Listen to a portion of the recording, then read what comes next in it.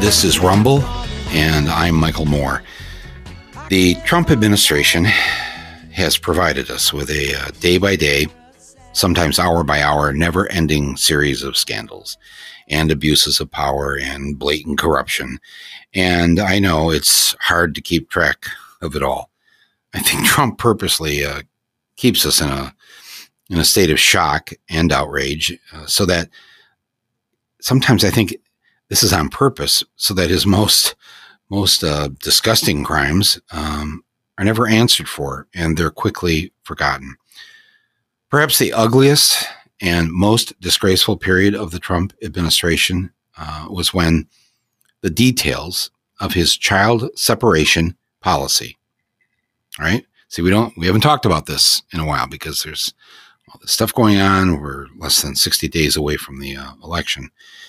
And what happens, and I've talked about this, we really don't know what has happened to our Environmental Protection Agency.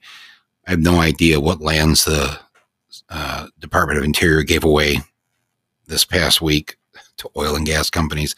I mean, it just stuff that before where it would have been in the news, it would have been in the nightly news. It's just the stuff. There's so much. And the national news, the nightly news on the networks, it's 30 minutes. It's a lot. It's a lot to keep track of. But what they call the child separation policy, and more popularly known as kids in cages at the U.S.-Mexican border, when this was revealed, in these horrible conditions, horrible conditions that migrants are being kept in, and they became visible to the world, I think it really caught our attention, certainly caught mine. The images and the sounds of these kids in cages, kids being ripped from their parents' arms. Historians will take note of this. This will not be forgotten. This is, in part, how we will be remembered during this era. I don't want it to be forgotten, and I don't want us not to be talking about it.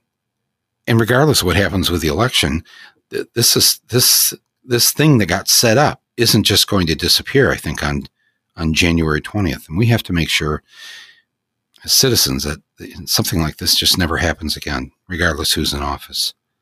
One of the journalists who has borne witness to these crimes against humanity is Jacob Soboroff of NBC News and MSNBC.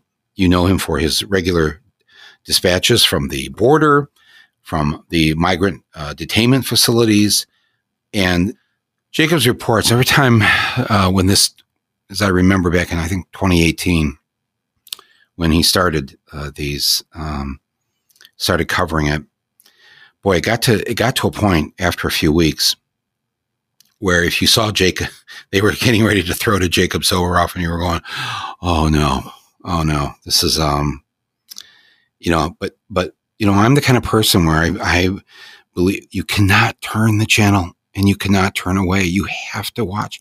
We have to be informed, no matter how harsh the reality is. And Jacob did such an incredible job with these stories. And fortunately now, he has taken all of his reporting and written a new book. The book is called Separated: Inside an American Tragedy. This is one of the most powerful books of this year. And I personally want to encourage people to order a copy of this, to pick up a copy of it, go to the library, wherever, you can't really go. Well, they'll meet you on the curb in a lot of towns if you call in advance. But this is, if I know a lot of you don't need any motivation to become active as citizens in the next 2 months here, but this will fire you and your friends and your family up in a way that we need to be fired up. And I'm so grateful that Jacob has written this book.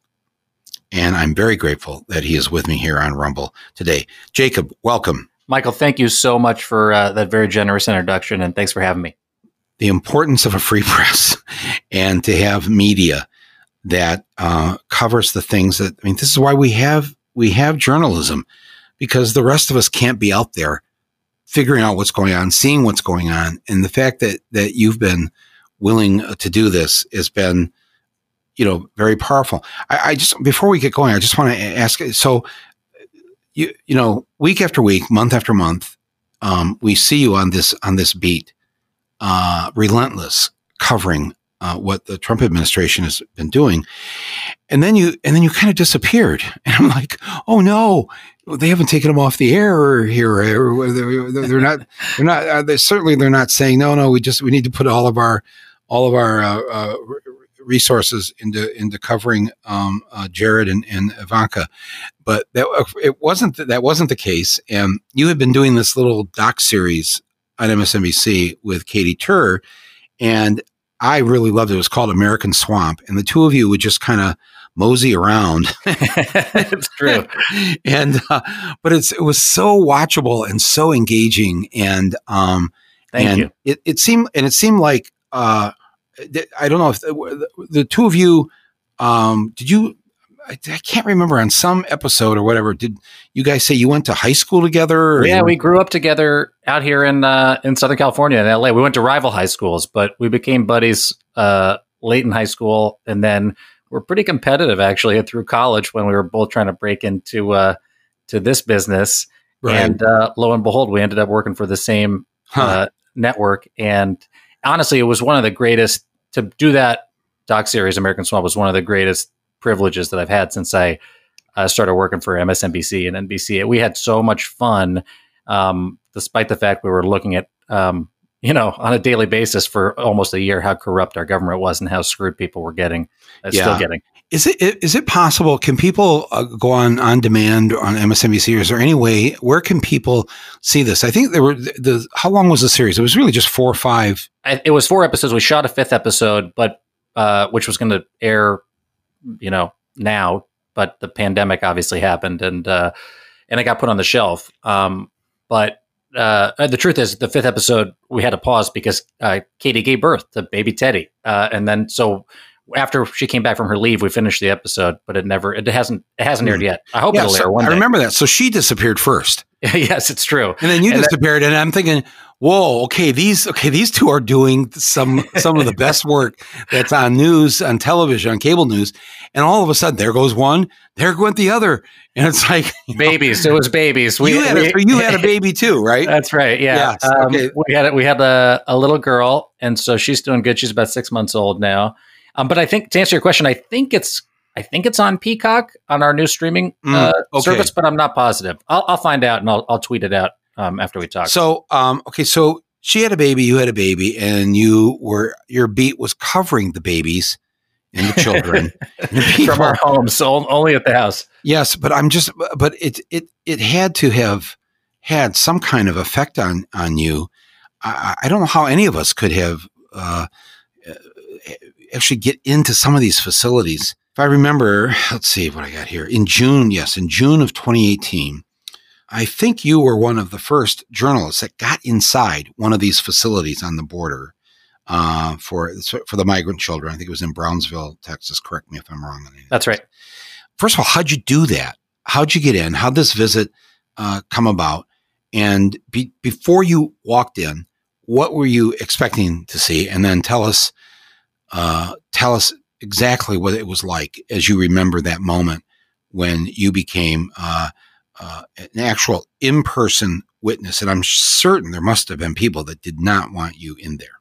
Yeah, this is going to sound weird, but I got invited to go by the woman who is now Stephen Miller's wife. Her name is now Katie Miller, but was then Katie Waldman.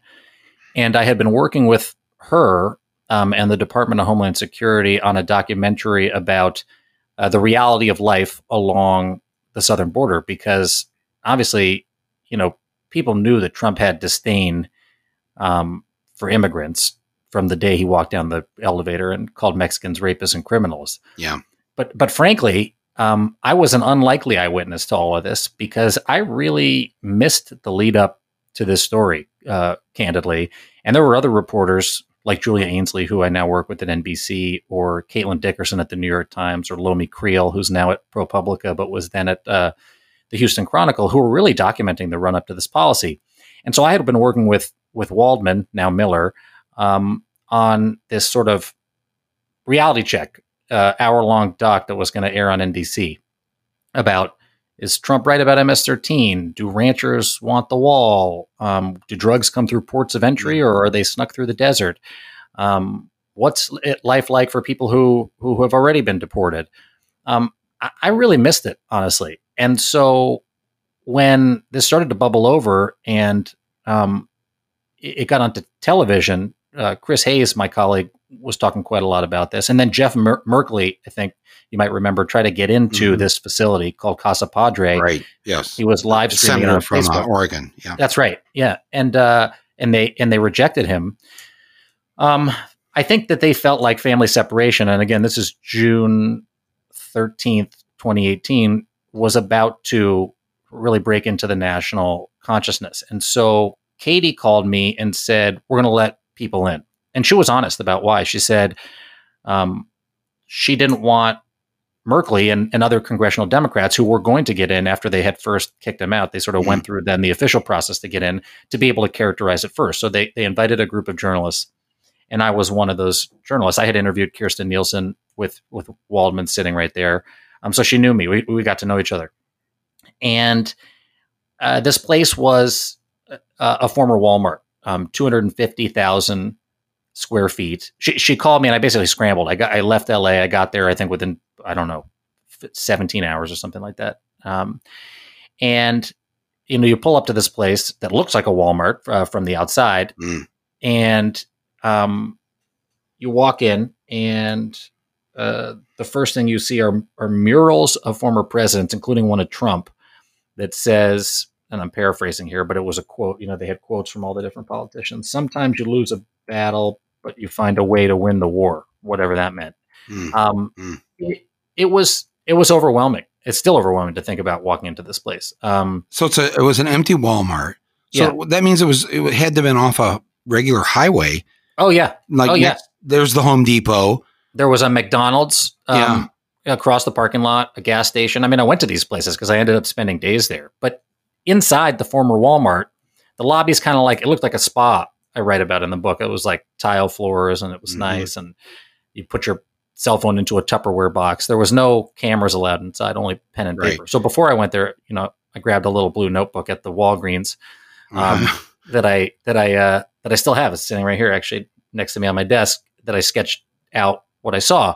And what I saw was 1,500 boys, hundreds of them, maybe 400 of them, only there because they had been separated from their parents systematically by the Trump administration, detained. And they were there for inside the building 22 or 23 hours a day, depending on the day of the week. They were only allowed outside for so-called recreation. And they were either, as we toured this building, well, the first thing someone said to me when we walked in is, make sure you smile at them. They feel like animals in cages being looked at. And the weird part about this is this wasn't the facility where I saw children actually kept in cages. But they were in this bizarre world, which was a place with barbershops and video games and a pool table. And I saw a bunch of kids watching Moana, the Disney movie, in a loading dock that used to be for, commodities brought in and out at the Walmart. People were doing Tai Chi in line for chow at the cafeteria. And this was a very overwhelming experience that happened very quickly. They had a little medical facility. And I remember when I came out and talked to Chris Hayes that night, like maybe an hour after I walked out, I said to him, I've been in a prison and I've been in jails, and these children are ostensibly in a shelter, but really they're incarcerated. And that's exactly what that was. And it was only a couple days later, on Father's Day 2018, when I went inside the processing center in McAllen, a short drive away, where I did see kids in cages laying on concrete floors under those Mylar blankets, literally supervised by security contractors in a watchtower. And I'll never forget either of those experiences, as long as I live. What is there to say about it other than they were only there for one reason, and that is that they were systematically taken away from their parents by the Trump administration for no other reason than to terrify other migrants from coming. And now, I see it a lot more clearly today than I did back then. But what this was, according to the American Academy of Pediatrics, it was government-sanctioned child abuse. And according to Physicians for Human Rights, that won a Nobel Peace Prize, it was torture, a campaign of torture by the U.S. government of these children. And I had the misfortune of seeing it with my own eyes. Right. I think in the book, you mentioned the Walmart, what was disconcerting about that is, as you said, yes, they're incarcerated, but there's also, like you said, there's the video games and the pool table, and they've set up a screen to watch a kid's movie. It had to have been kind of an otherworldly experience. Dystopian. It was.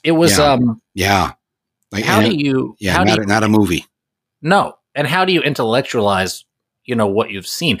And to be fair, this is why I wanted to write the book. When I saw all this stuff, I could not believe it. You hear about it in the news. There were a couple newspaper articles about this that I had missed.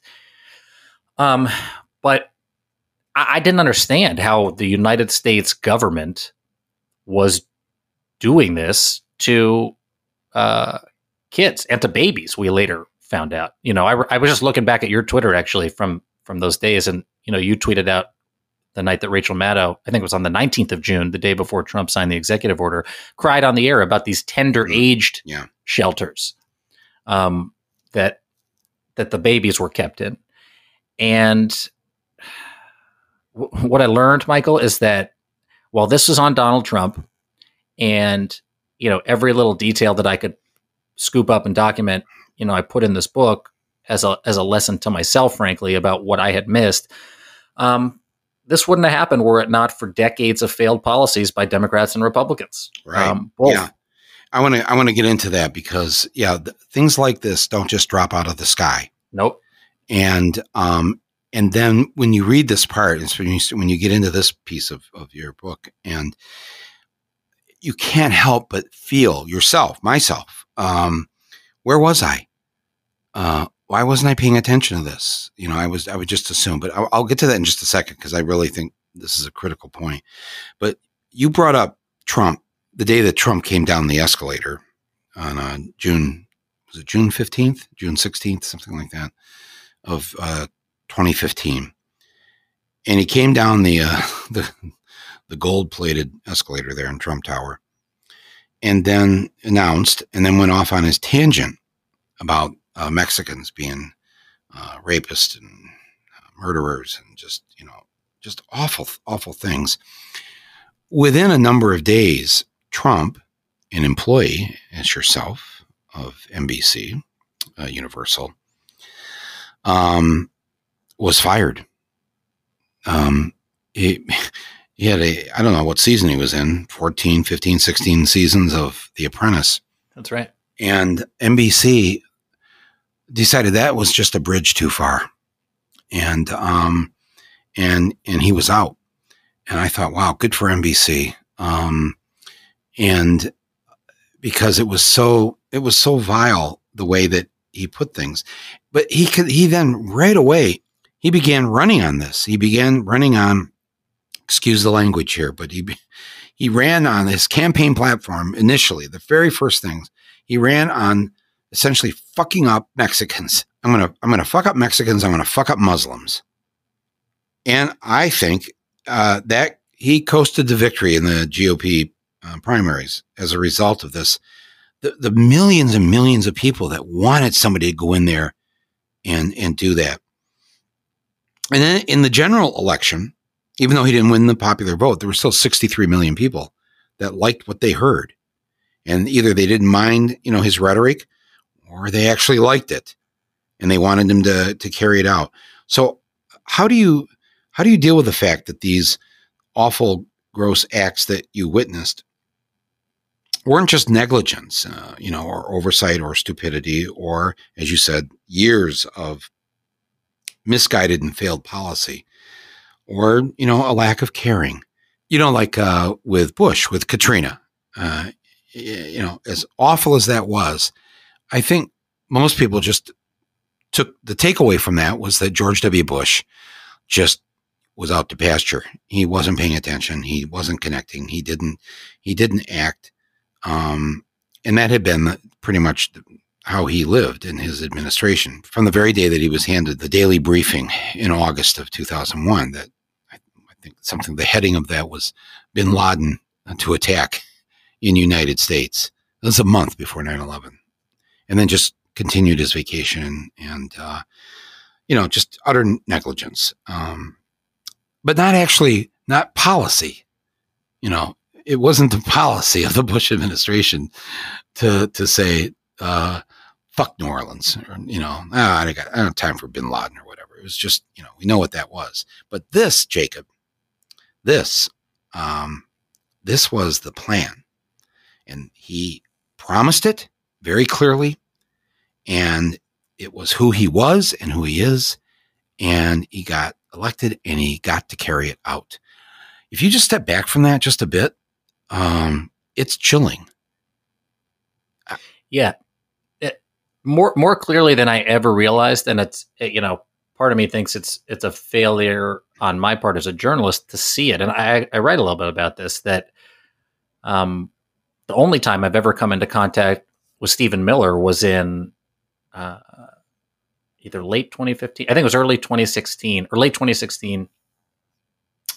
At some point in 2016, I saw Stephen Miller talk at the Colorado Republican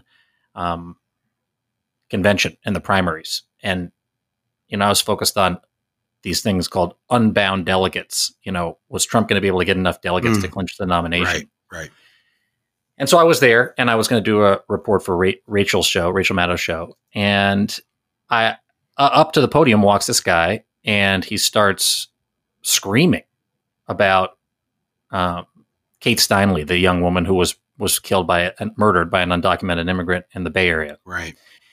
And I mean, it was venomous, not just about Steinle's death, which obviously is tragic and horrible and horrific, but he applied the venom that Miller did at the time for that incident to immigrants, the way he was talking about immigrants. And he was talking about ending this thing, catch and release. And I looked over at somebody and I just said, who the fuck is this guy? And I said, this is psycho. They think they're going to win anything here. And sure enough, they got their clock cleaned by Ted Cruz at that event. I think they won 0 delegates. And I went on the air that night with Rachel, and I was kind of joking around about it, saying, it's called an ofer in sports. Trump got destroyed. And we kind of had a chuckle about it. And to Rachel's credit, more me than she. But fast forward to the conventions, which I covered too from the floor, and standing amongst the Texas delegation, everybody wearing their big Stetson hats. And I guess I thought ending catch and release, which Trump then again talks about from the stage at the convention there in Cleveland.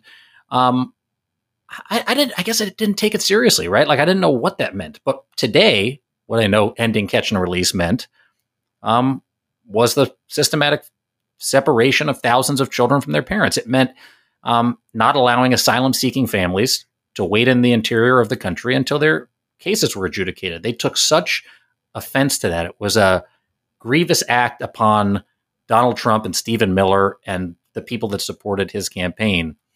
And I had no idea what them talking about that meant. And frankly, I really didn't take it seriously. And what catch and release didn't just become family separations. It became indefinite detention of families right now in ICE custody during COVID. It became expulsion of children from the United States without any due process, any legal oversight, being held in hotels along the border. I mean, that's happening now. It meant tens of thousands of people being made to wait in Mexico in some of the most dangerous cities. I mean, it meant all kinds of things. Family separations was the most torturous, to use the word of Physicians for Human Rights. But they, like you said, I mean, you're right. They said it plainly and clearly what they were going to do. And I found out later that in the earliest days of the administration, Valentine's Day 2017, they met in Kevin McAleenan's conference room at Customs and Border Protection. This idea of family separations were brought up, and these holdover officials from the Obama administration left shell-shocked, was the way that it was described to me. And from that point forward, I mean, John Kelly, who everybody is being very sympathetic to now because of these stories about Trump disparaging veterans, and in particular his son, went on CNN and confirmed that they were going to look at separating children in March of 2017. I mean, this was the plan from the very beginning. And they said so. Yeah, they were open about it. Yeah, they didn't try to hide it. Right. A few weeks ago, you were on NBC, and you reported that, I think this was in 2018, in May of 2018, that there was a meeting in the White House. It was led by Stephen Miller, and the administration officials were asked to vote. They were asked to vote on. I don't know if they wanted a cabinet vote on this, or they wanted, but they wanted people to themselves in the administration to go on the record as to whether or not the Trump administration should separate children from their parents. Can you explain what exactly you know in terms of what happened in that meeting, and who was willing to raise their hand to say, yes, this is a great idea. Let's separate kids and babies and whatever from their parents. And this will really stick it to them, and they will stop crossing the border. When I heard about this, and the reason I heard about this was the book came out, and I was contacted by a source who said, hey, there was something that wasn't in your book that you should really know about. And so Julia Ainsley and myself started reporting on this incident. And this was right before Kirstjen Nielsen signed the policy into place that basically expanded the separation of families. There was this pilot program that had been going on in the summer of 2017 in the El Paso area. But Stephen Miller was pushing really hard to expand it border wide and to make it something that every family would experience when they cross the border. And so Jeff Sessions issues this memo in April that says we're going to do the zero tolerance policy. And by May, they still hadn't moved forward. And Miller was really pissed. There were in multiple meetings, and we heard this from multiple people, he would consistently say, it's un-American if we don't move forward. We have to do this. The country is at stake. And I'm paraphrasing, the future of the country is at stake. But I mean, we've heard that type of language from him, publicly.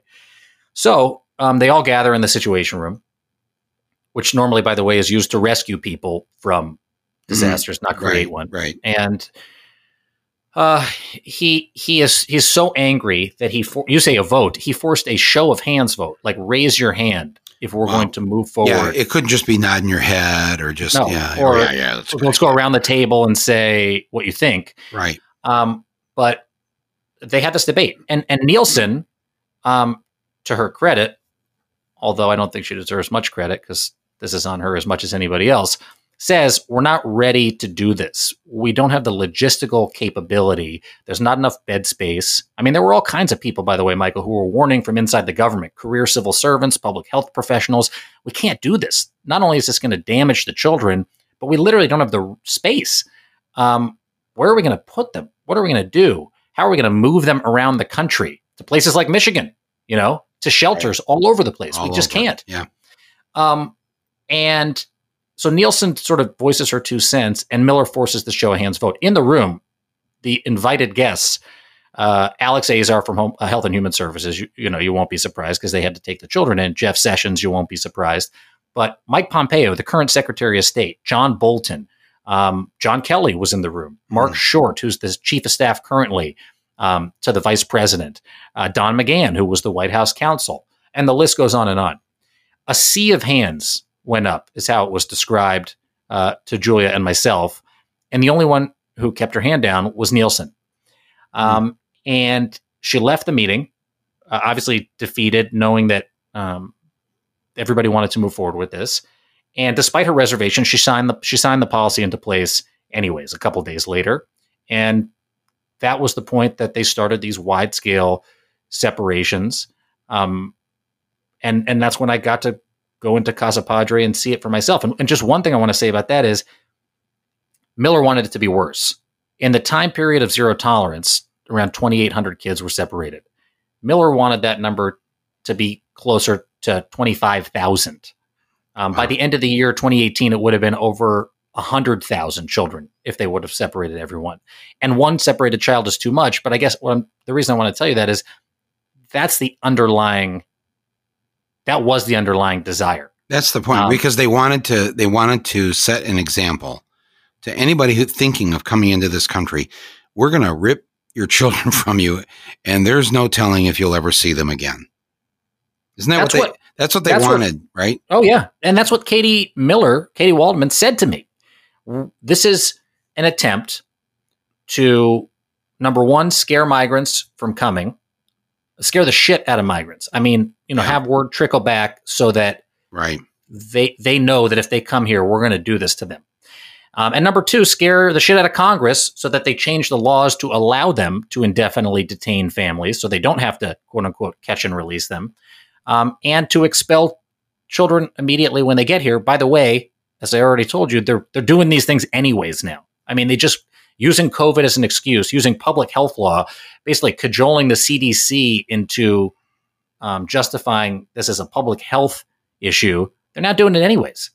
But everybody should remember what they're doing right now is what they wanted family separation to end up with, and they got their way. So Stephen Miller, I guess, so the foundation of this policy was cruelty.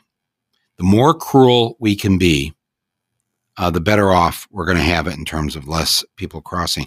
But weren't we already at sort of an all-time low of people trying to cross the border and sneak into the country? I mean, was this really that?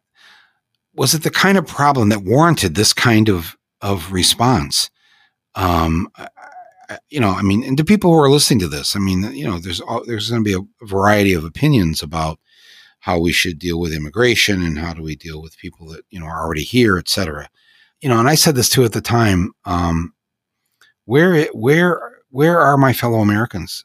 Where are my fellow Catholics? Because this policy is directed to Catholics, and nobody wanted to frame it this way.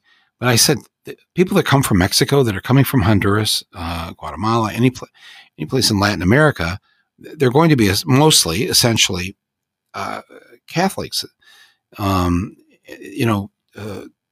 When Trump listed his what he called his shithole countries, again, more Catholic countries, Haiti, et cetera.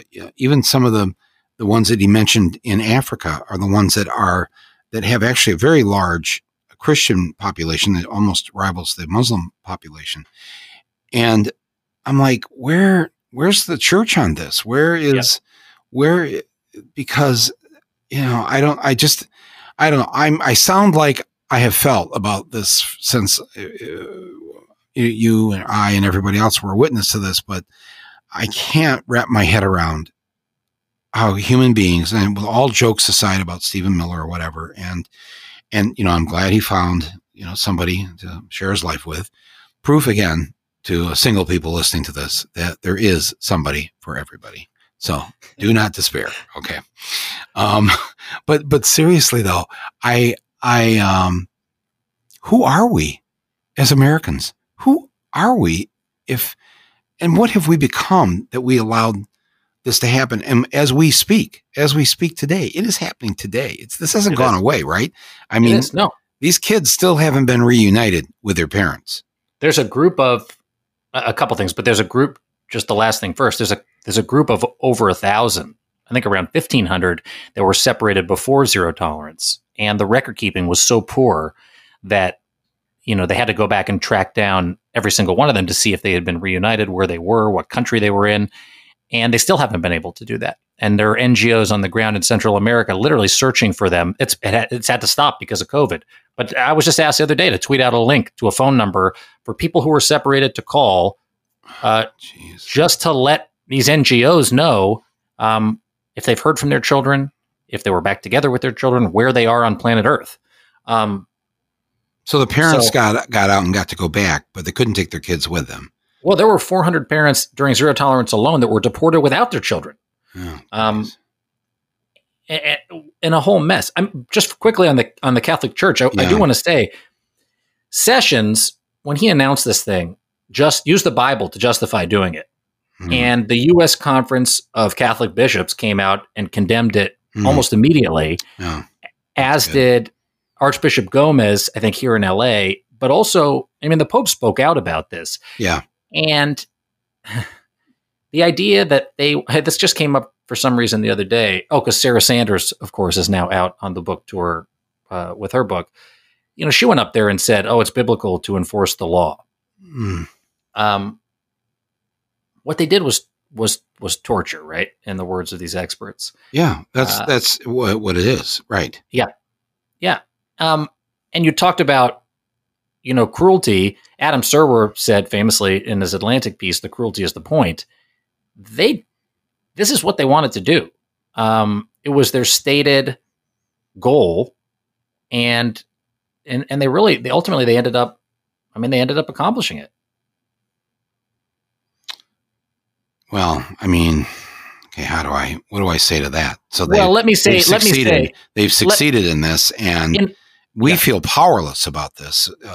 You know, I mean, obviously, yes, there's an election coming up, but, geez. There's one thing, Michael, you mentioned that I want to actually just remembered, but you know, you talked about how at the time that they did this, migration was pretty low, and you're right. At the time, there was net negative migration to Mexico. And the people who were coming to this country were coming mostly from Central America as families. And, you know, I don't think we talk enough about what they were doing and why they came here. They're taking that's the wrong word. They embarked upon one of the most dangerous journeys on planet Earth through Mexico, leaving Central America and coming through Mexico in order to seek refuge here in the United States. They're not just fleeing violence and persecution. They're fleeing poverty and malnutrition, and in some cases, literal starvation. I went to Guatemala after I covered this at the border to see for myself the conditions that some of the folks were leaving. And I went to Chiquimula and Zacapa, these two departments, basically states in Guatemala, where I saw the coffee industry decimated by climate change and climate variability, El Nino. Their cash crop is gone. There's no water. Nobody wants to leave their home. Everybody you talk to says, "I want to stay," but they are faced with no other options but to leave and to come to a place where they believe it'll be refuge. And so that, by the way, that's why I included the story of a family, Juan and Jose, in the book. Juan and Jose came to the U.S. and stepped onto American soil in San Luis, Arizona, looking for Border Patrol agents, like the rest of these families. Right. They wanted to turn themselves in. They wanted to enter the asylum system, and instead, they're separated at the Yuma Border Patrol Station. Juan is sent to the high desert of California, to the ICE prison, Adelanto. Jose goes to the Harlingen shelter in South Texas, and they didn't see each other again for nearly 5 months. And were it not for an immigration lawyer, who have now come to put in the same category as first responders, they're as important as any first responder on any front line. Likely, Juan would have been deported without his son because he was coerced into signing away the right to reunify with the son by Border Patrol agents. And who knows if they would have seen each other again. And that, when we talk about, you know, the context, that is the context. That's what was going on at the time. That's what people were fleeing. And I don't think you can look at this divorced from that. And they, as a father and son, Juan admitted to me freely, "Look, I came here twice before." And he laughed. We were sitting in a chain DC steakhouse, and he laughed and said, "But they didn't catch me. And I came as an economic migrant." And he would go home and give his family the money. And this time when they came, it was fleeing threats of violence from cartels in his area in Petén, the department in Guatemala.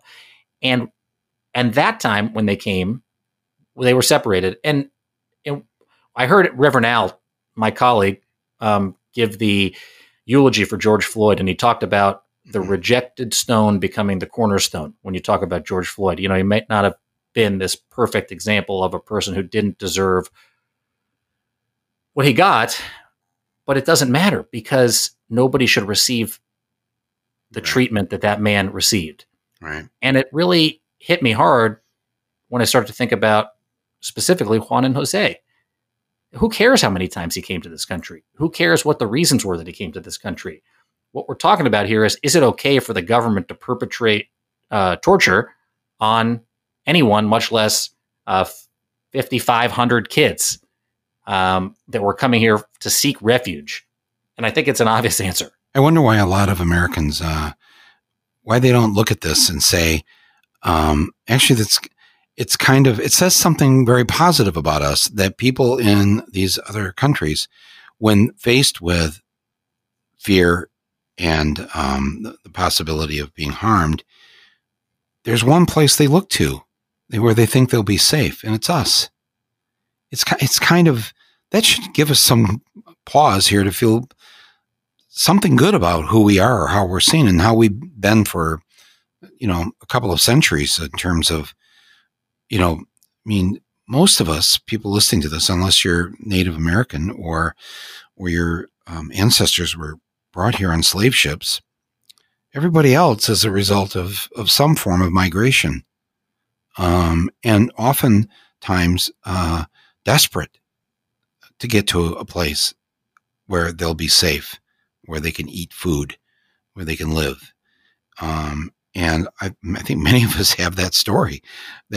And people listening to this, you wouldn't be here if it weren't for somebody, some grandparent, great-great-grandparent, whatever it was, that took that risk and came here.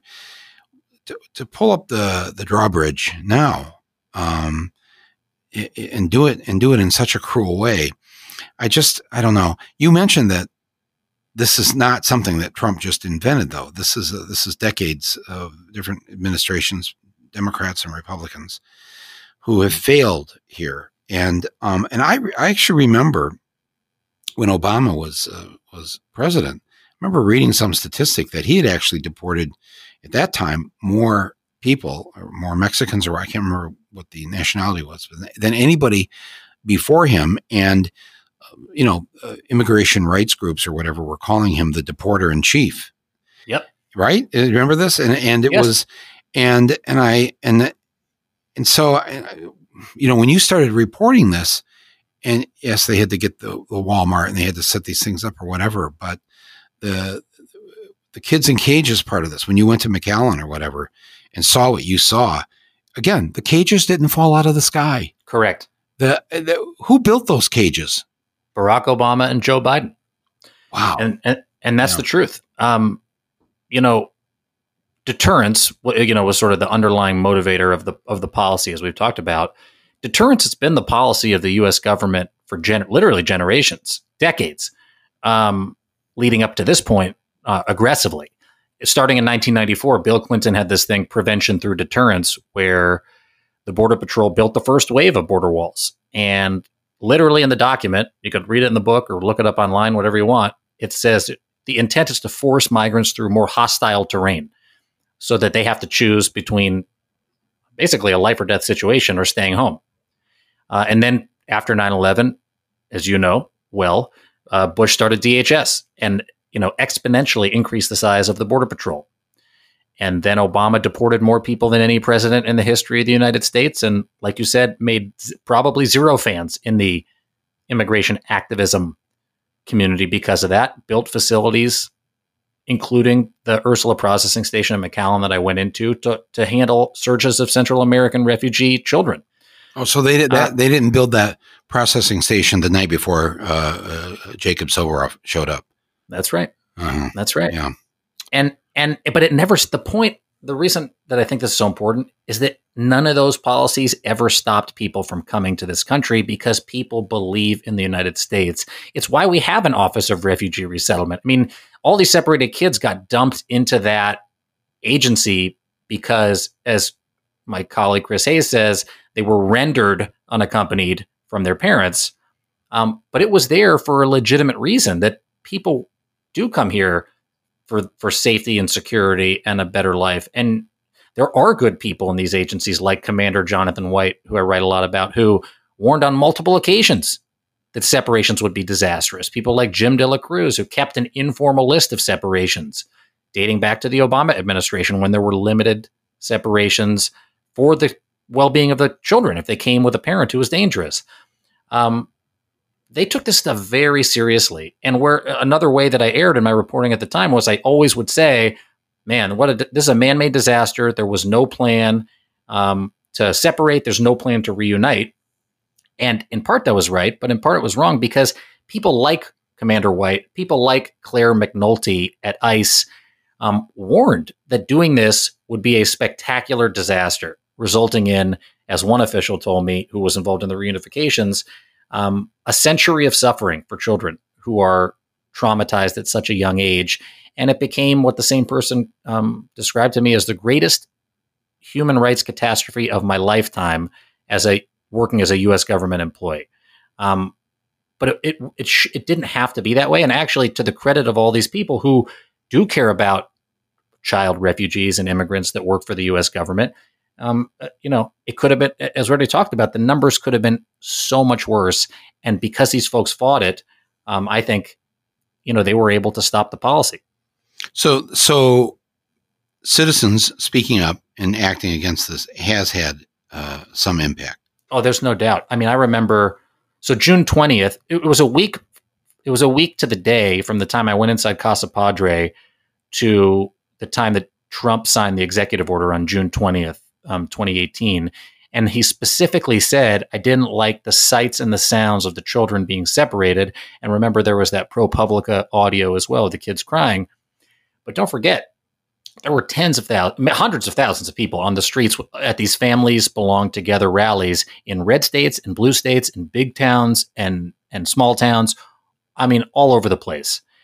And a couple days after Trump signed the executive order, because of the public, I think it was probably the biggest reversal on a policy that they had to that point. Maybe over the course of the entire administration, still to this day. Because he was so adamant that this was a Democratic policy, which was a lie. He was so adamant that they had to do this, et cetera. And then they just changed their mind. And then the judge ordered the end to the policy on the 24th and ordered the reunification of all the kids. There's no way, I'm 100% certain of it, that this thing would have ended were it not for the American public standing up against it. So Joe Biden, what do you think? I don't exactly know what his position is on all this, or what he said that he will do. But should he be inaugurated on January 20th, what do you think is going to happen, and will it happen without the Biden-Harris campaign hearing from people that this is an important issue? I think some of the bolder proposals to end family separation, like Julian Castro during the primary said, let's end 1325, which was the law that allowed them to separate families by charging the parents with a crime. He hasn't come out in support of that. But he has said, he'll end the practice. He has said he'll do everything he can to reunite families. And Senator Harris, to her credit, challenged aggressively, I think, Vice President Biden during the debates about their record on immigration, some of the stuff that we've talked about. But I don't know. I mean, they're going to have a big challenge with not only what to do about the parents who have been through this experience at the hands of the U.S. government, but now tens of thousands of people that will be flooding into this country, frankly, to seek refuge if they reverse the policy. How are they going to care for them? Are they going to put them in those same facilities that do you think set up? Do they have a policy yet? Have you heard it? No, not to that degree. I mean, this is where I need you, the journalist now, telling us honestly, and it doesn't mean, I've already said what I'm going to do in the election, but I think we all of us need to have our eyes wide open from this point on and our voices heard. And so, if this hasn't been stated, or if it's not, we're not clear. And again, I'm not asking your opinion as a private citizen. I'm asking you as a journalist on January 21st. What do you think is going to happen? Do you sense that this is a priority? Do you think they don't want to talk about it during the campaign? I don't know. I can't get a beat on it. So you're following this. This is front and center in terms of your attention as a journalist. But we all, we know where Trump is on this, but where is the opposition on this? The candidate that is running against Trump, and what can we count on happening? And you don't have to give us. I'm not asking because I want to hear some happy news here. I want the truth so I can deal with it, and the people listening to this can deal with it. I think that there's an extraordinary amount of concern amongst the same immigration activists that were oppositional to the Obama-Biden administration that they won't go far enough, or that they haven't heard enough yet. And while I don't think that anybody's worried that they're going to do what Trump might do in the second term, I mean, Trump's already stated, he told Kirstjen Nielsen on a Marine One flight to go console tornado victims in April 2019. I read about this, that he wanted to restart the policy. You know, Trump wants to bring back separations, and now it's just Miller and Trump and a lot of these other folks have fallen off. Do I think that that's what Joe Biden's going to do? No, absolutely not. Not anything like that. But there are a lot of specific details about how are refugee children going to be taken care of. What are they going to do about indefinite detention? The Obama-Biden administration wanted to have the same underlying goals and fought in court to have the same underlying goals as the Trump administration on two specific policies, and that was to detain families indefinitely, to get around what's called the Flores Settlement Agreement, this government agreement that calls for children to be released after 20 days in family jails, ICE family jails, and to expel Central American children who get here at the border, just like they can to Mexican nationals.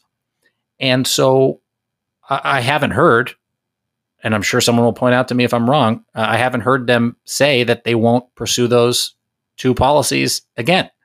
Where I do see people giving them the benefit of the doubt, though, is that Senator Harris has been very progressive and really taken a different position on this, especially in the primaries, than Joe Biden did. And if you look at their immigration plans on the website and stuff that's been made publicly available, they say the right things about no family separation. It's how is this stuff going to be implemented? What are they going to do about interior enforcements, ICE raids, stuff like that? So if people like myself, whether I'm right or wrong will be proven later, but believe that, as you said, that yes, the Biden-Harris are not into tearing children away from their parents, but such a massive problem has been created. And will they actually actively work to fix this? Or is this going to, if you go 2 years from now, it's 2 years into Biden-Harris, and you're going to do a report, and basically what you're going to find is that this is in limbo. It never really got fully corrected. As you said, there's still not only kids that have not been reunited with their parents, but now people are coming across the border and they haven't figured out quite how to handle it. But this doesn't sound like limbo in terms of what's going to happen here. If the Biden administration isn't going to be active and aggressive in trying to undo and come up with a new plan as quickly as possible so that the suffering ends. Yeah. I mean, what I worry about, honestly, is I embarked on this project to learn more about what happened, what I saw with my own eyes, so that it never happens again. Juan and Jose agreed to participate in the book to learn more about how this happened to them so that it never happens again. And frankly, I do think there's a lot of quote unquote resistance to this policy because it's perceived to be Donald Trump's policy. And I worry that just like I missed how this happened, and so many, that's why I called it Separated Inside an American Tragedy. It's an American tragedy. It's not Donald Trump's tragedy, this immigration system. And I worry that with a Democratic administration, people will lose focus. There's a lot of things going on in this country, all worthy of our attention, but that people will stop paying attention to what's happening at the border because they believe that if Donald Trump loses the election, everything's going to be just fine. Mm. And history tells us that that's not right. Right. Because, we've learned from the Iraq War, to bring up George W. Bush again, when it is proven that an administration has participated in torture, has sanctioned torture, has committed torture in our name, when the next administration comes into power, and in this case, with Barack Obama and Joe Biden, they made a conscious decision to let it go, to not prosecute anybody who committed these acts of torture, who came up with a policy, et cetera, et cetera. We need to move on. We need to look forward into the future. And my fear, as you say this, is that, yes, they're going to they'll be inaugurated, and then it'll be all this, we're going to do this and we're going to do that, and things are going to be better, and we're going to need to print money because people are still going to be unemployed because of COVID-19. And this is just going to, I mean, even just, this is what kills, I mean, you and I've been, we've been back and forth for a number of weeks now, trying to set up this podcast. And every time that we were set up to do it, something happened. I mean, something awful. I don't need to give the litany of what the month of August looked like, but and it's like, wow, I said to Basil, we're part of the problem here. If we can't say we need to stop right now and talk about this, because if we don't talk about it during the campaign, my fear is it won't be talked about much afterwards. There will be this limbo. All these kids will still be separated from their parents, not because Biden and Harris don't care. I assume they care, but they're going to have, their plate is so full, their plate is so full. They're going to be like, yeah, we need to have Jacob Silveroff over for dinner. And we keep putting off the dinner because we've got all this other crap we're trying to deal with. And he's just going to remind us that we haven't dealt with this. But you're right. And I agree with you. And all the things that needed to be addressed in August were all worthy of taking a pause and coming back to this later. But that's what's so amazing about it is that this is, I think you mentioned Native American genocide and slavery.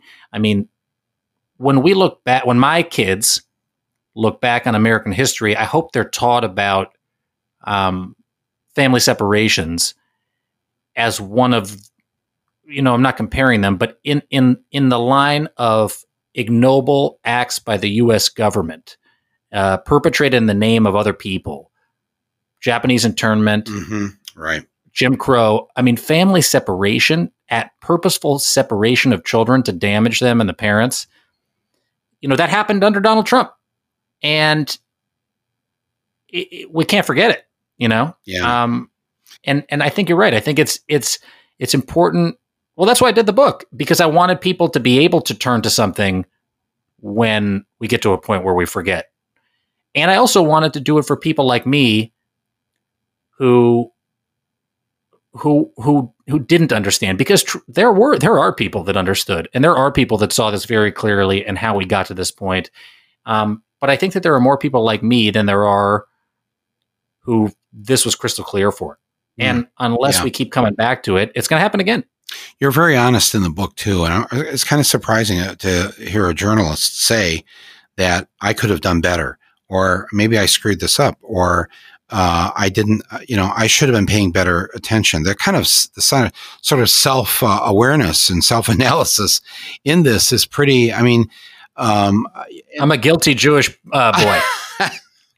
Yes, well, that has served us well for many years, not just with you, but others who've tried to get us on the right moral path.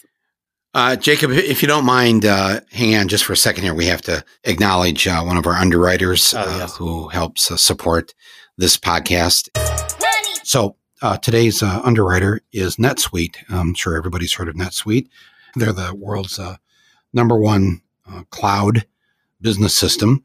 And so NetSuite, which is run by Oracle, they became, over time, the number one cloud business system in the world. They've got like 20,000 plus companies that use NetSuite. And I want to encourage you to try them out. There's a free way to do this. And, this is the kind of thing where having something like NetSuite, you can run your whole thing from your phone, basically, and you can work wherever you want to work. This is one of these things that has helped us, especially during this pandemic. Doesn't matter where you are, what your situation is, doesn't matter how small you are or big you are, whatever, having NetSuite available where you've got all your inventory, you've got all your e-commerce, your financial stuff, everything in one place. So here's what I'm asking you to do. You can get a free guide from them online. It's called 7 Actions That Businesses Need to Take Right Now. So you can schedule your own tour of NetSuite by Oracle by going to netsuite.com.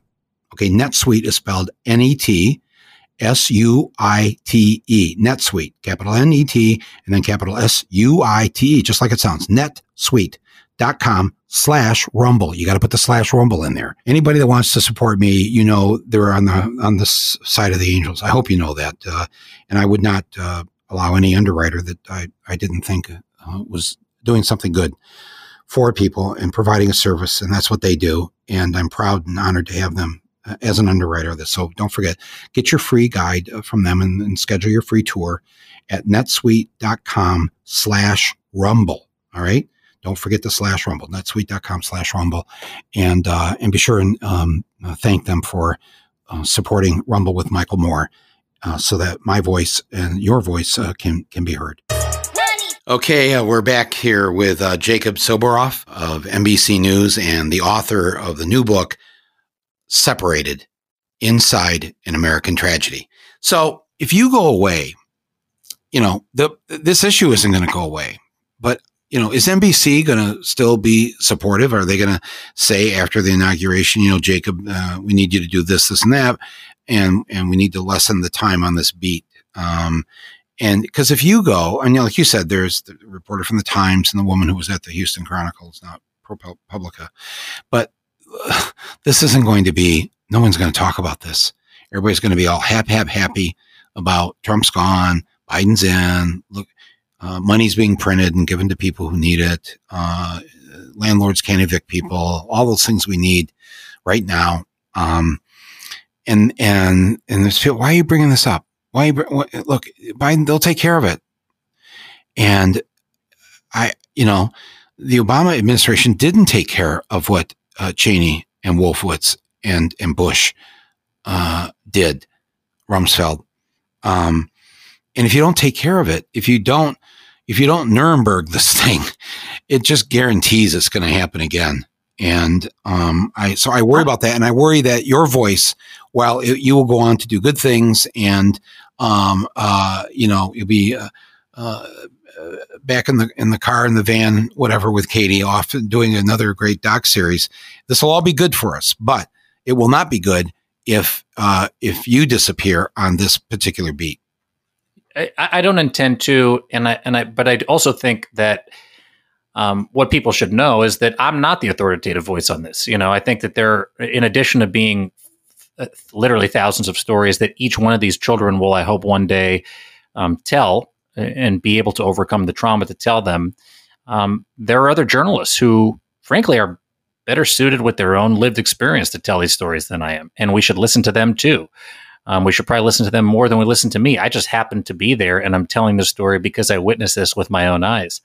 I'm a white dude from LA who grew up really privileged, and there are a lot of other people who have different perspectives on this that, I think are probably arguably more important and more informed than mine. And credit to also our new big boss at NBC, Cesar Conde, who is going to, has a plan to diversify our newsroom to be 50% people of color.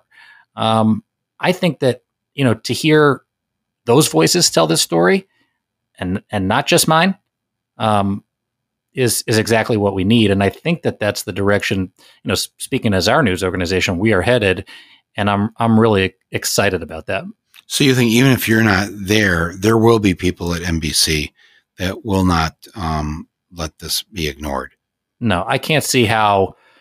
Knowing the reporting we've done on this, and now having a deeper understanding of it, it's not just me. I mean, this was a team effort. If you look at the list of people who were on the Hillman Prize when we all accepted it as a news organization for this, it was like 3 columns long and dozens of people that worked on this story. I think I became associated with it because I just happened to be there on those big days. But there are a lot of people that I work with that care very deeply about what happened, and I think they feel the same way I do. Well, I think you're being very humble, and thank you for that. But, I watch too much news and too much. Take a step outside. Well, I know. Please, people, you do have to turn it off every now and then and get outside. And wear your mask. Yes, wear your mask, wash your hands. But Jacob, we've never met. So I'm a consumer of MSNBC and of course CNN, and I even turn on Fox News because I want to know what they're up to. But you have a unique voice, and it's clear, and despite all the things that you've told us here in terms of what you where you wish you had been earlier, et cetera, et cetera. There's you and there are other people there, NBC and MSNBC, that we are grateful, for your presence, and grateful to the people that you answer to, that have decided to make these things important issues. And so that's what I'm saying when I say I don't want your voice in this to go away. You're very generous to acknowledge all the other people, and we will stay on top of that, and we will post what the other people are doing on this. We're doing great work. But, and maybe I'm sure you've been asked this question. You're on I won't call it a book tour. I feel bad for every author this year who's not been able to go on a book tour, but if, we're doing this virtually and it works. But, for you, I'm in my laundry room, to be honest. Okay. Right. And I'm guessing within the last 24 hours, you changed a diaper. Yes. I think within the last 30 minutes before I came on with you. Yes. Okay. So there you go. But all kidding aside, you and your wife, with your 4-year-old and now your 6-month-old, how do you not have empathy is just the wrong word. How do you go into that facility in McAllen, Texas, in Brownsville, and then go to Guatemala and see the conditions there, et cetera? I think all of us, any of us, regardless whether your kids are grown or you've just had a baby, just put yourself in the shoes of people who have had to lose their children, have no idea where their children are. The children have no idea where the parents are. The government doesn't even know how to find the parents amongst millions and millions of people in Central America, in Latin America. That this dystopian society that you felt, that you were witnessing when you walked into that vacant Walmart, not so vacant, but because it's filled with these kids. There, but for as they say, the grace of God goes you, because it could be you. It could be, and if our country if we continue to devolve, I'll just put it that way. If authoritarianism and modern day, what we'll call modern day fascism, not the kind from the 20th century, but a kind of there was this book I read back in the 80s. From a guy named Bertram Gross. It was called Friendly Fascism. And he was trying to imagine, what would fascism in the 21st century, what will it look like?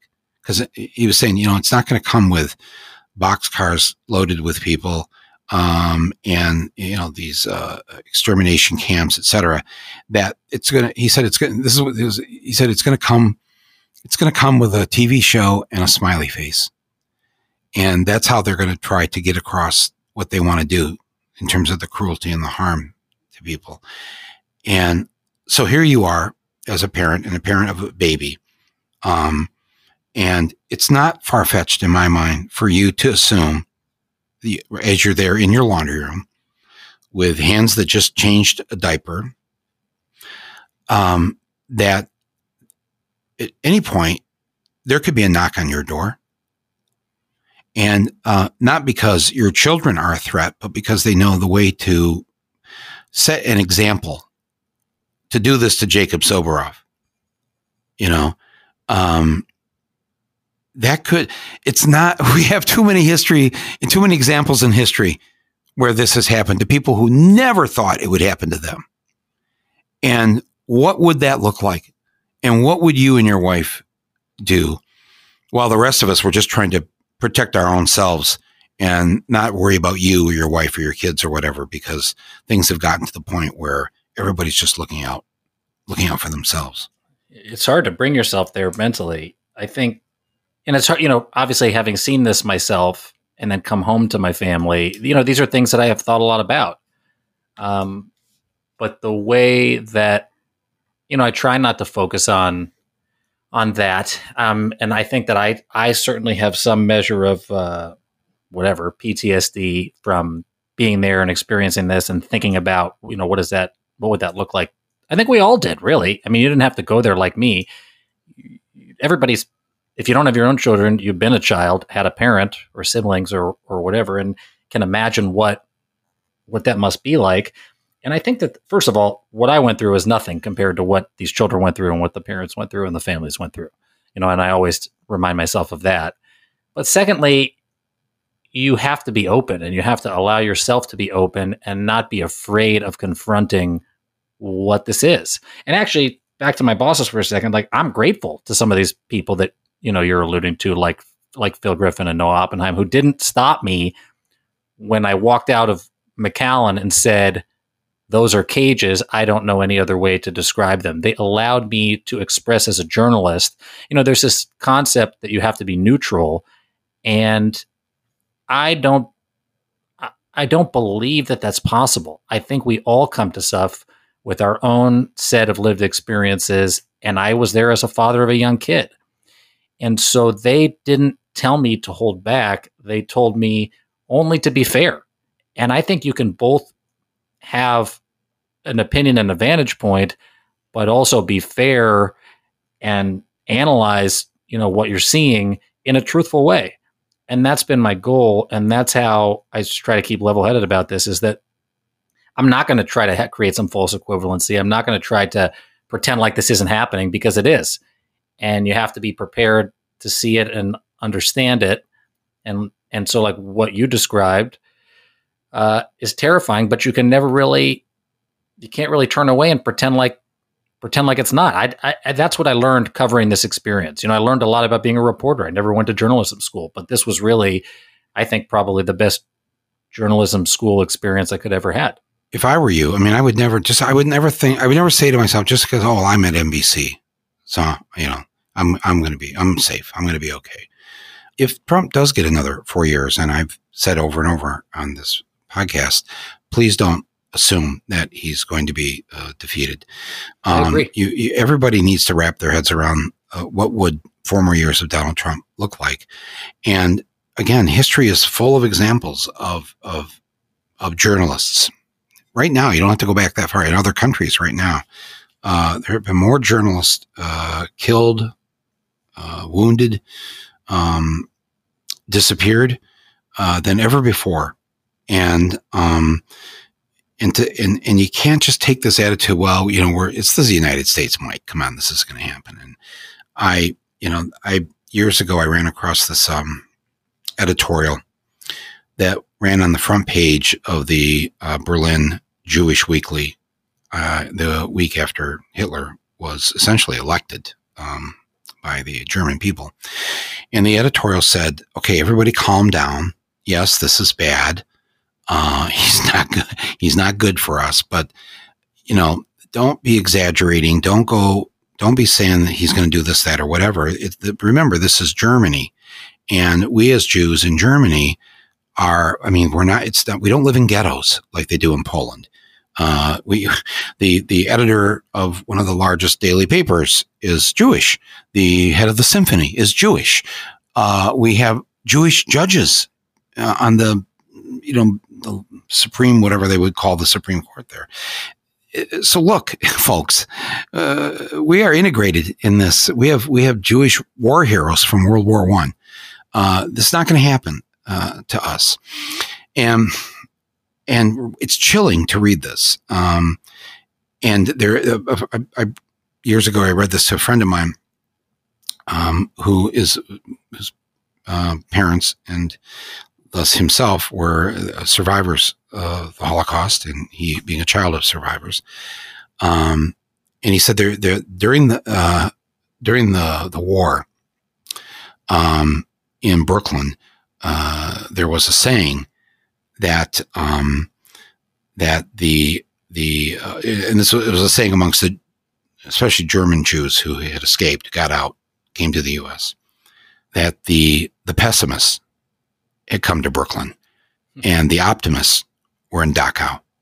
And wow. And I thought, yeah, I'm all for optimism and hope. But all of us need to pay attention when things like this, things that you've been covering, happen.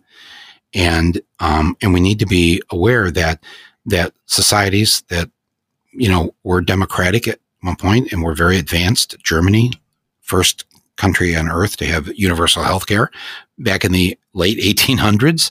I mean, the highly advanced, highly intelligent, and to think that it can't happen here or anywhere else is a foolish place to be. And so that's why I asked you the question, because I'm not asking people to get all freaked out and start thinking, where's our plan B? Which is the easiest border crossing into Canada? And suddenly we're all in an episode of The Handmaid's Tale. But I guess I wanted to hear from you, whether, are you aware of that? Are you, I don't want to say worried, but just, is there enough awareness amongst journalists that it may not be safe at some point here in the future? And what's our plan to deal with that? And that's why the first step always is, especially as in this Friendly Fascism book that was written in the 80s, one of the first things is they'll just stop covering this, or they'll stop covering that, and you won't really notice it. It'll just be, oh yeah, Jacob's doing really good work on this or that or whatever. And as time goes by, we forget and we move on and we got our own problems. And I'm sorry to take so much time setting this up for you, but these are the things I worry about. And I think that it's foolish to not consider. We live in a very difficult world, and it's been that way for most of the time humans have been running the show. And so that's why I want to do this. I've been wanting to do this all month, this podcast, this episode. And as we are coming to a close here, I don't want it to go away. I want people to read your book. I want them to discuss this during the campaign.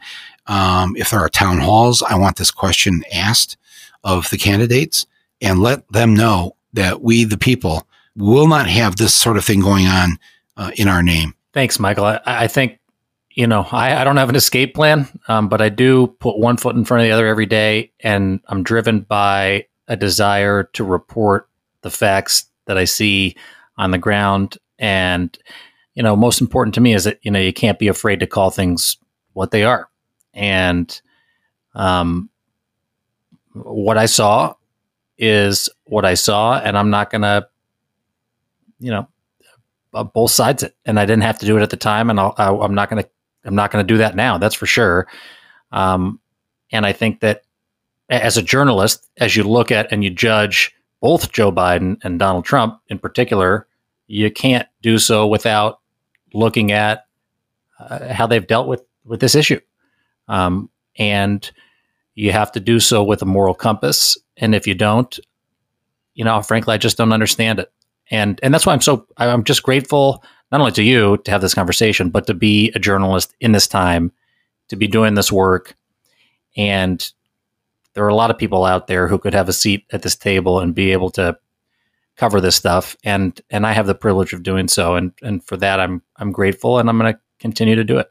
Well, thank you. I hope you do. And you mentioned how those immigration attorneys should be considered frontline first responders, workers in terms of protecting people in their lives. I see you and other journalists in that same category.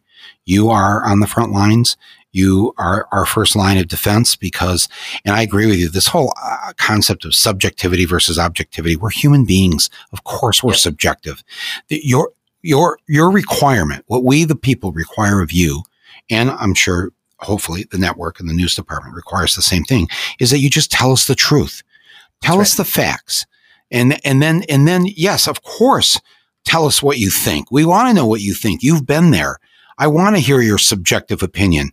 And your opinion might be right and it might be wrong. That we'll decide that. History will decide that. But the facts are the facts. And if we don't have that, we the people, we're not going to McAllen. We're not going to Guatemala. We're not going to see our tax dollars at work. The only way we see that is through you. And my plea to cable news, to MSNBC, to CNN, to the networks, is please, please, please, we need more journalism, more reporting. Yes, have me on to blab about this or that. Have your panels. Yes. Oh, no, I'm not saying don't do that, but whatever money you have that you can spend on journalism and stories and sending reporters to the places that we, the people, can't go. It's a primary obligation of what you're doing. And we need to demand it. We, the people, need to tell you and the networks and the news gathering operations. The New York Times, I still have the paper delivered to my doorstep. I know. Me too. I got LA and New York this morning. That's right. I want to hold the paper. And I'm always saddened on a day when the paper is really thin, because I know what's going on in the world isn't thin. All that's happening right now, that paper, it should be chock full.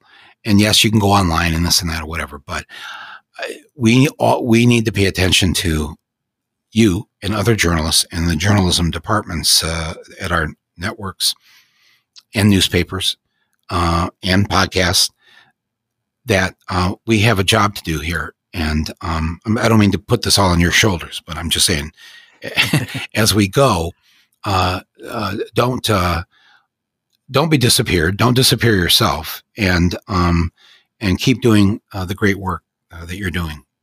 I'm not going anywhere. Thank you, Michael. This has really been a pleasure and a privilege to talk to you. Jacob Soboroff, his book is entitled Separated: Inside an American Tragedy. That is not a subjective statement. Every word in the title of this book is a fact.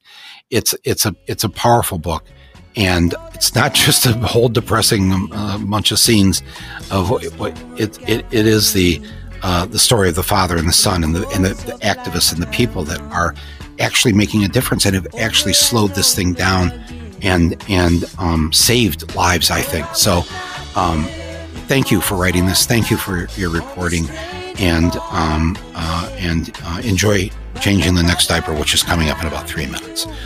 Probably 2 minutes. 2 minutes.